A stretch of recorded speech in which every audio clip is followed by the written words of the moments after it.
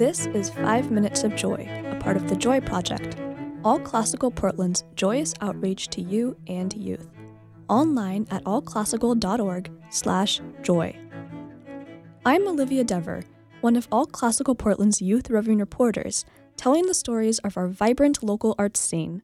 Last October, I had the opportunity to sit and talk with 5 members of Gallic supergroup Dive before their performance at the historic Whiteside Theater in Corvallis, Oregon. Dive's lively music features classic Highland instruments, such as the pipes and tin whistle played by seasoned musicians, as well as more modern additions like the guitar and accordion. They play ancient tunes passed down orally for generations, as well as original music, instrumental or sung exclusively in Scots Gaelic. I immediately noticed the band's quick rapport. Clearly, they have spent years performing, recording, playing, and laughing together. Once the ruckus dies down, I begin the interview. Angus McKenzie is pipe and whistle player, explaining how Dive was formed and what Dive means.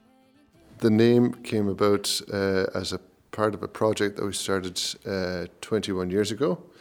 The initial members of the band were from all the different kind of Celtic nations, and we were all in the same place in the Western Highlands of Scotland. And it was the idea that all of us could play in the same kind of style. And Dive itself means kinship, so that's why we brought that together as the name. Guitarist Ross Martin and fiddler Alistair White. How do you react to critical acclaim, and has it changed anything for Dive? I mean, it hasn't changed as much. Obviously, we all drive sports cars now and travel in private jets, and like deep inside, it hasn't changed us whatsoever. I think perhaps an answer to how you react to critical acclaim is you react to it in the same way as you do criticism, i.e. you don't believe either, if possible. I'm Olivia Dever, one of All Classical Portland's youth roving reporters. I'm speaking with the Scottish band Dive. Alistair White again.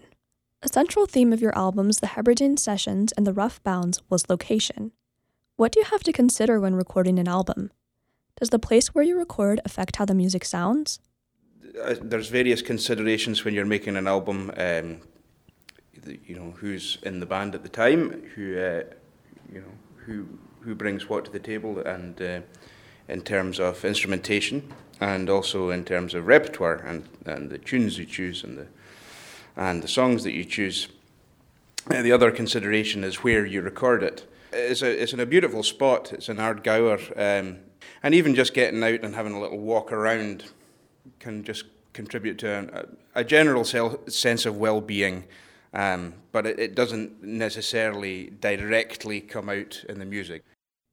Vocalist Ellen MacDonald and Alistair White answered my next question. Why is continuing to play traditional music important? How do you think Gaelic music will continue to evolve?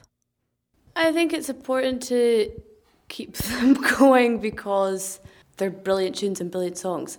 I think it's important to keep singing them and to keep playing the tunes well to keep the culture going. And people do want to play the music of the area because it's something they have a very, very personal connection to, and that's not something everyone can say.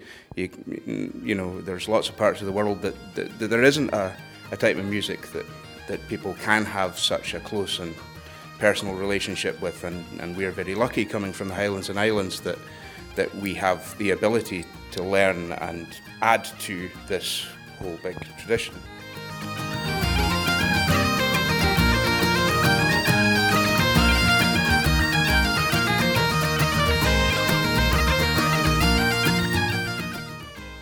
The vital work of folk bands like Dive ensures that music, traditions, and languages will continue to thrive for years to come.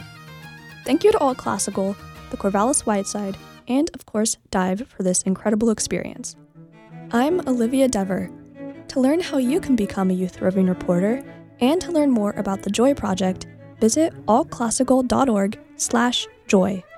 The Joy Project is generously sponsored by Albina Holdings.